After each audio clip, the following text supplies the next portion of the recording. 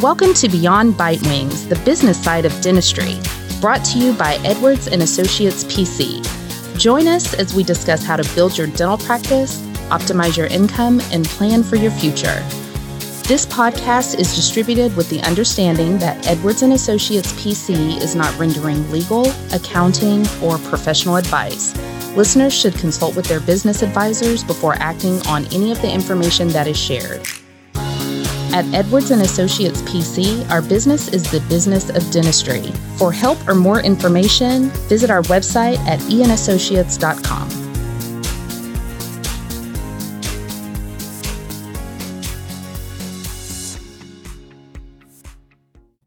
Hello and welcome to another episode of Beyond Bite Wings. In today's episode, we will be talking about things you probably haven't considered implementing. Now, within the studio, we have Robert. Good afternoon. And myself, Ash. How are you guys? I'm great. Typically we'll have like at least two other people in the studio, and that became like a memorized line. But then right after saying it, I'm like, okay, there's only Robert here today. So how are you, Rob? I'm good, thanks. All right. So what do you think about today's episode? Well, I look at the list on the little notes I have in front of me, and I think, yeah, these are good topics. And, I'm married to a practice management consultant, and I know a lot of times she has talked to doctors about implementing some of these ideas. And 6 months later, she'll say, they're not doing it. And I know from my personal experience, one of these things, we've talked about with a lot of our clients. I mean, tons of our clients, and they do it. And then after a year or so, they don't do it. Right. They just, I don't know why. I really don't know why. I mean, some of them I've heard from people, they'll actually say it's a waste of time, which I hate to hear that. Some people say, hey, it's too complicated. Some people just say, I don't need that. I mean, I hear all these objections, but some of the most successful dental practices that I know out there consistently implement all of these ideas. Right. And some of these, honestly, as I look at them, I feel like they're so easy to implement. I mean, maybe one or two may require some additional steps and not really even expensive. Right. And you'd think that, aren't some of these things common sense to, implement in your business so you can produce more? But yeah, so we're going to spend the whole episode today talking about these things that we have listed here. Which one would you like to start with, Robert? I think a good place to start would be number one. Okay, awesome. All right, and what is that? Employee Policy Handbook or Employee Manual. Again, a phone call I had this morning with a client mentioned that they had a policy manual, and my first question was, when was it written? I think his answer was 2015. And I said, okay, what can you tell me about your benefits that you have for your employees? And he said, I don't know. I'd have to go get the policy manual. Oh, my goodness. So I recommended, I know there have been changes that should have been made since 2015. First of all, there's a lot of differences in the limitations on 401k deductions and what benefits are offered to employees, because with the current competitive environment with employees, you've got to be more aggressive in some of the benefits you're offering them. So I recommended that he allow us to rewrite his policy manual and give him a new one. And it's not that expensive, like you said. It can be done, and it's not something you necessarily have to implement. We do have a page in there. We ask each one of the staff people to sign, acknowledging that they've read and understand the contents. And I know they sign and return it, but I question whether they read it sometimes because they'll sign the thing and return that page, and then they'll have a question a week later about something that's clearly delineated in the policy manual. So, it's a fact of life. It happens. Yeah, right. Especially these days. But everybody needs a policy manual, and that's one of the easy things to implement. it just doesn't cost that much. I've had clients that said they went online and got one. I think we have a consultant that writes them, I think, for, $200 or $300. Oh, wow. Yeah. Maybe not two, maybe three, but it's just not a lot of cost. Right. And it makes the staff feel better. If they have a question, they don't have to ask. It saves a lot of questions, especially if you're a smaller practice, you don't have an office manager, then that's their go-to. That manual is your office manager. They look in there and they say, oh, there's the answer to my question right there. Right. And a lot of times they're same questions by the various employees, you know. Yes. I know that a lot of times they have questions regarding their time off, PTO, if there's a bonus system or not, or how does it work.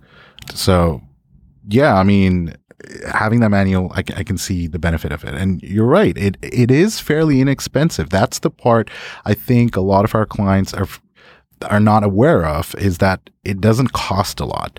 I myself have spoken to a client and he was like, oh, I'm really afraid of hiring one of these companies. I don't know how expensive they are. You know, is there like a site like LegalZoom.com where I could just download a template that's already there and then maybe make a couple of edits? Well, you know, there's probably a lot of those out there, but if someone said to me that, I'm not sure I want to hire one of these firms, I don't know what they cost. Well, a phone call's not expensive, and they'll tell you what they're going to charge you up front. If they don't use them, but they're obligated to tell you up front, give you a quote. So call them and ask them what they would charge for a policy manual. If it's anything over $500, go somewhere else. Pass. Right. Exactly. Okay. So that's the magic number there. If it's more than $500, pass. Find another company to work with. Yeah. All right. What about the second one here? Well, you mentioned number 4 on the list. You mentioned that. Oh, I did. Yes. So while talking about. So let's go there. Okay. Yeah, you're absolutely right. Okay. So let's talk about that. What is that? Well, clients in general call me and they say, I want to implement a bonus system. So number 4 here is bonus system. And the question then is usually, how do I do that? Well, the implementing a bonus system is easy. It's the what kind of bonus system do you want to implement that takes, I don't know, months sometimes to decide on. Not really, not a month, but you could. Some docs get the information and they're overwhelmed and they just can't make a decision. But there's different kinds of bonus systems.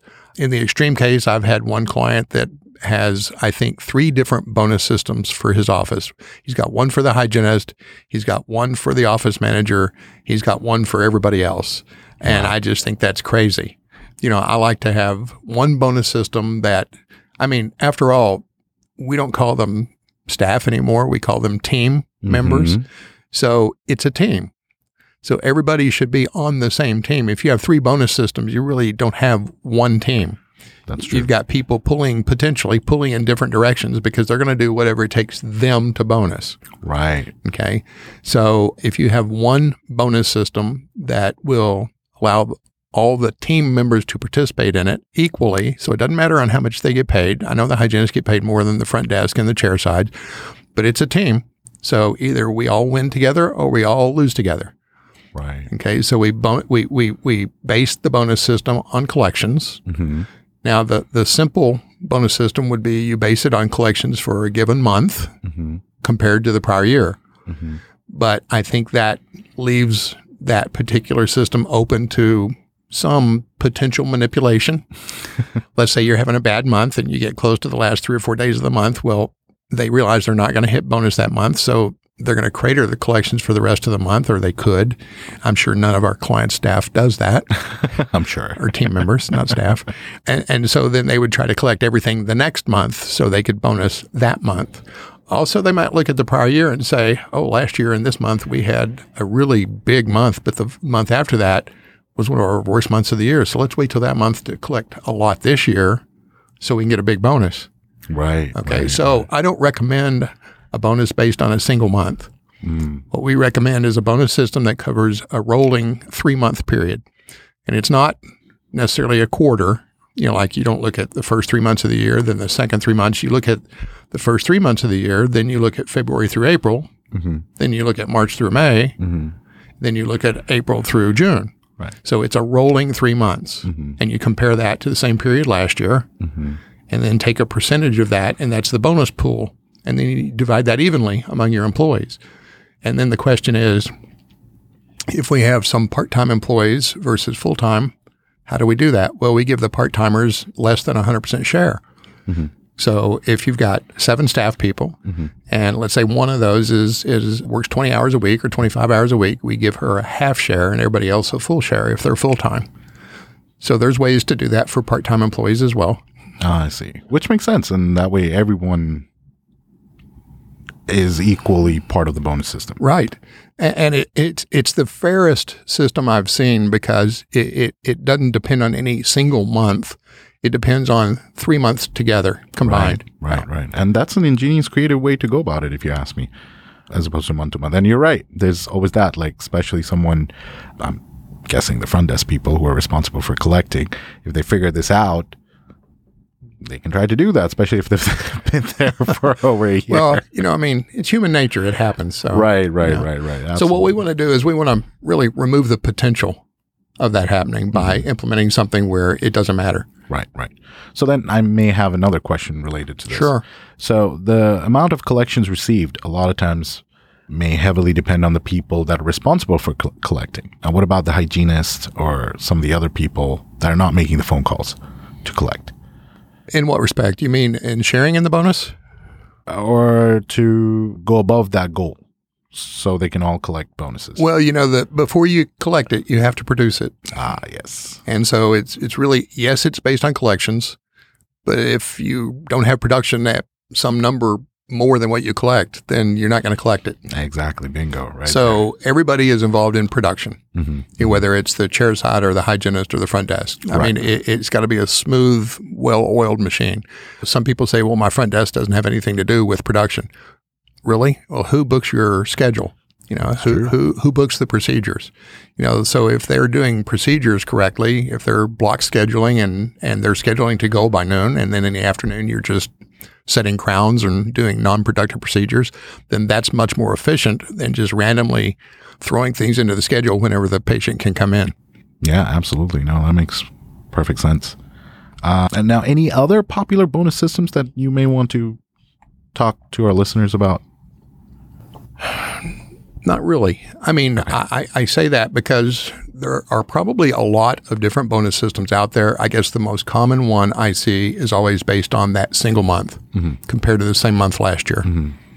And I just don't recommend that. It's just not always a good representation of what's going on in the practice. Right. I like the 3-month rolling average much better. No, that makes perfect sense. There was this one other one. Actually, I have a story for you guys. Good. In fact, it was a fairly recent phone call that I've had. So this practice, which previously used to be owned by two doctors, they had their own little bonus system going on in that practice. So, and this is how they would go about it. Now, I was aware of this after one of the partners took over the other partner's interest, and now obviously things have changed, but apparently this is how they had been doing business. Okay. So they apparently had a little box where all the cash patient fees that they would receive, they would put it inside that box. Never deposit in a bank account. The reason why they would do it was because they would wait till the end of the year and then open the box. And whatever funds would be inside that box, they would split it 50-50, and that would be their bonus. So you mean they would accumulate the cash for the whole year? A whole year. Wow. Yes. So yes, I can see How big that. was the box? Good point. Yeah, I actually asked him that, and he said, whenever there were small bills, I would change it out for bigger bills. Like, okay. I'm like, okay, so all the IRS agents can hang up now. They don't have to listen. So I did ask him about that. He said that, end of the year, they would actually notify their CPA what that total amount was, and they would include it in the tax Good return. for them. Now, do you believe that? I'm just sharing the story that I've heard. And that was their way to go about it. Now, I can tell by your laughter and the look you're giving me that there were so many wrong things happening here, right? I mean, of course, the IRS thing right there. I mean, now according to him, they reported it. But of course, there's that scope that they may not. And that's not the right way to go about it. Okay, but let's back up a minute. Who shared in that bonus? Just the doctors? Just the doctors. I see. Okay. It was just the two owners. This was their year-end bonus. Okay. Apparently. That's how they looked at it. And it... Well, how did the team get a bonus? No, the team didn't have a bonus system. So they actually... This was only for the two owners. Oh, got it. Okay, I'm real clear now. What's going on? Okay. The second thing is this. I mean, while I was sharing the story, Robert, you asked me, like, how big was the box, right? And that is something we never recommend, to have that much cash on a commercial property. Yeah. I mean, it's one thing if you have a petty cash of, let's say, $500 a month, But that much cash, never a good idea. In fact, when I asked him, like, did you ever feel like you had other people dip into that box? And they're like, yep. Really? Yeah. Wow. Yeah. Anytime apparently their petty cash was short on cash. Oh, they would take money out of there. For staff lunch. Okay. And he was like, because I never kept a tally of what was actually in there. I don't know if they took more or not. Huh. But my gut tells me they did. Interesting. Yeah. Real interesting. Well, okay. We don't recommend that system. Yeah, absolutely not. Definitely I not. want to make sure we're on record there. Yes. No, absolutely not. That was my reason for sharing this story because, when I heard this, I was kind of stumped. And apparently they had been doing this for 3 years. Well, I would say that cash isn't the issue that it used to be. 10 years ago, 15 years ago, people were getting maybe as much as 5% of their collections were in cash. And these days, I'm not even sure it's 2%. I mean, everybody uses credit cards or insurance. Very few people, and checks don't count as cash. I mean, when I say cash, I mean, greenbacks. And there's just not that many people that pay cash. Now, some of our listeners might be in certain parts of the country where that's not true, where there's a preponderance of cash available because people don't trust banks. And, right. And sure, that happens. I understand. That does happen. So there are exceptions to every rule, but we do not recommend that bonus system. Yeah, absolutely. On the record. And the other thing that I've seen, and honestly, I think it works. I don't think I've ever sat down and crunched numbers to see how effective it is, which is instead of giving out a cash bonus system, what the owner will do is they'll buy gift cards. Every quarter, they'll buy a bunch of $20 gift cards that they'll set up these mini goals for people, like daily goals. They're like, oh, whoever will hit this will get the first choice of the gift cards that they have. Yeah. And it costs maybe $20 per week. That's $80. That's very affordable. Okay. And apparently the team likes it. There's a competitiveness there. That's also something that people can consider. Well, see, that I wouldn't. You're right. That's sort of a form of bonus, but I wouldn't have thought of that as a bonus because that brings up something that I thought of, and that is every once in a while I'll recommend to a doctor that they will just randomly, hand out a like you said, a $20 card, but maybe Whataburger or Target or Starbucks, Chick-fil-A or Starbucks. Yeah, I have a whole another thing to say about Starbucks. Shouldn't be paying that much for coffee. I'm sorry. No, I agree.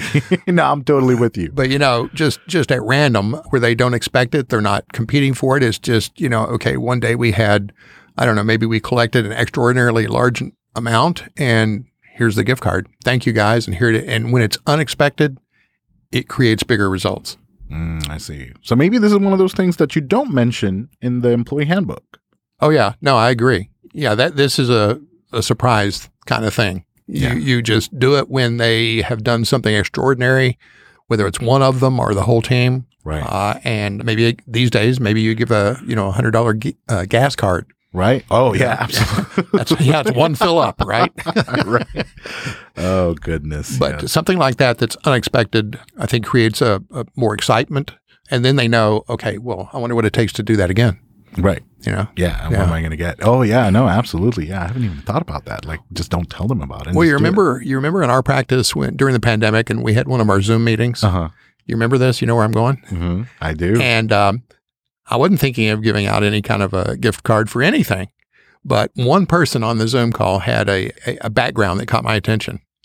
Everybody else was just, I think they had their ceiling fans going around in the background or something, or their cats jumping across their monitors. And this one person had this great background. And so I sent her a gift card because, of her professional background. Right. I thought it looked great. So just little things. It can be anything. Doesn't have to be related to the practice of dentistry. Right. Or whatever. Right. No, absolutely. It's all about creating that culture. Excitement. And excitement. Yep. Of course. Yep. Yes. Okay. So bonus system. What's next on the list? How about you have on here bulletin board? Why don't we talk about practice monitor or target board? Yes. Those are a couple of things. And I know I hear people groaning when I say practice monitor, but it's not difficult to fill out. It's typically once a month. The target board is daily, but the practice monitor is once a month. But I'll tell you, we have a practice monitor that we give our clients, and it's one page, and it's really a dashboard that enables me to look at it and tell if everybody's, I say everybody, if the doctor or doctors, plural, and hygienists are producing to goal, if the practice is collecting to goal. It tells me how the front desk is doing because it tells me what receivables are, and I know what they should be based on production. It tells me whether their marketing program is working well because it shows me how many new patients they're getting. And it tells me how the hygiene department's working because it gives me 4 different procedures that enable me to calculate certain hygiene open time and the periodontal treatment percentage. So just by having that one monitor, we get a lot of information on it. And I would say, in all honesty, the majority of the dentists out there, hygiene departments are underperforming. I think that's an area where almost at least half of the practices out there could improve. Yeah, I would completely have to agree with you on that. So I would strongly recommend implementing the target board and the practice monitor. The target board is a daily where you're posting collections and production daily by provider. And it just gives you information that you can monitor. Now, if you're talking to a DSO, some DSOs monitor these things hourly. I think I wouldn't say overkill. I mean, that particular DSO is very efficient, but they monitor these things hourly. And if they see something that drops below a certain level for a couple hours in a row, they'll send someone out there to see what's going on. Amazing. Yeah. I mean, I can think of a couple of clients that also do it. In fact, Tamara that we've had on one of our early episodes mentioned that she likes to keep a record of her cost per hour. Okay. That's great. The practice where she works. Yep. Yeah. A lot of times I'll have a client on the phone and I'll say, well, what's your average daily production? And they have no clue, and how much is your average production per patient? Right. They don't know those numbers, and you should know those numbers. If you can measure it, you can improve it. Absolutely. Yeah. Yeah. I agree. So you can post those things on a bulletin board. Yes. And where would you typically hang this bulletin board? In the, what do you call it, the staff break room or the kitchen or whatever you call that area back there. Sometimes you have a lounge. Right. Over there. Yeah. And maybe some other things there too. I'm thinking, I've had someone tell me that they have these things called daily huddles. Oh, yeah. And, whatever goals they set. More groans.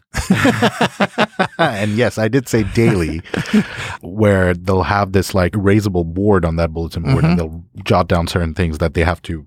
No, I agree. They would like to meet. No, the daily huddle is great. I think it's valuable. I think what it does is it gives the team the opportunity in the morning to sort of go over the schedule, and the doctor should know who's expected to come in today and the procedures he's going to be doing. You don't just live hour to hour. You should know ahead of time what's going on your schedule. Right. And then you also still have time to fix it. If you have a meeting in the morning and you have some open time in the afternoon, well, that gives you 3 or 4 hours to fill that in if you can. I mean, a dental schedule is like an airplane. Once it leaves the ground, or once that hour passes, that seat is empty forever. You can't fill it up. So you fill it up with whatever procedure you can, and it's going to make you more money than it would if it was empty. That's absolutely right. And it's funny because the daily huddles was the other thing on my list here too. Yeah. And since we're talking about it, I guess we can continue talking about it. And I guess the other thing I would add to what you just said is that having the entire team on the same page. Yes. I mean, I would think that's the overarching theme here is that the huddle allows everyone to be on the same page. Absolutely. Yes. It really is valuable. Now, a lot of the clients will tell me it's too much trouble. That's the one where I get the pushback. And so they may discontinue doing it, or they may only do it a couple days a week. But again, the most successful practices we work with are those that do that on a daily basis. I mean, there's a correlation there. Right. And we can see it because we have so many clients, but one doctor in one practice can't really see the benefit of it because he's got no basis for comparison. Right. There's no benchmark. Yeah, absolutely. And then how important it is for the owner doc to be part of that huddle. Critically important. I mean, if he's not there, it's going to fall apart. Right. He has to be the leader. Right. I think he or she. Right. I'm sorry. You're right. They have to be the leader. Absolutely. And if they're not there, or if they show up late consistently, those are complaints I've had from team members. Well, the doctor doesn't show up on time, so we kind of don't do it anymore. That's not a valid complaint. I mean, get the doctor there on time. Right. And that can actually negatively affect the morale within the office. Yes. I mean, it's a domino effect. Mhm. You know, you quit having the huddle. They realize, hey, he's late. It's not important to him. So why should it be important to me? Exactly. So then morale suffers. And yes, absolutely. Exactly. So once you implement one of these things, it's critical that you remain consistent with it. Absolutely. And if you are to, let's say, diminish one of these things, plan it ahead of time. Do not let your employees think that, you know, it has just fallen off the wagon and, you know, you're just not serious about things. Yeah. So great topics, things to also consider to implement. Honestly, they're very cost effective, fairly simple, just requires minimal effort. Minimal cost. Yeah. And with great results, honestly, from what we've seen from our clients that have these things implemented. So hopefully you guys will like some of the things that we talked about in our episode. Now, if you guys have questions for us, please reach us at info@eandassociates.com. And that's and spelled out A-N-D. And we look forward to hearing from you guys.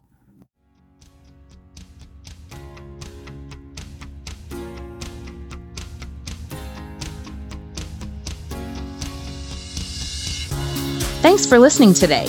Be sure to subscribe to Beyond Bitewings on your favorite podcast platform. For more info, you can follow us on Facebook, Twitter, and LinkedIn, or reach out to us on our website. You can also shoot us an email at info@eandassociates.com.